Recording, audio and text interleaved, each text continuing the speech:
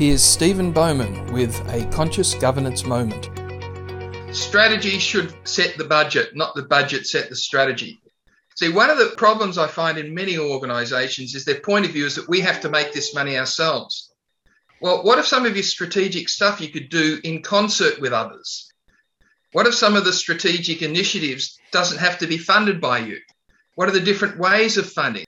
If you just look at your budget, it is based on what we think we know for the next 12 months. There are resource constraints, but there are also a zillion different ways of creating resources. So in all the organisations I've been the CEO of and all the organisations I've been the chair of the board of, I have never let budget dictate strategy. More information? ConsciousGovernancetv.com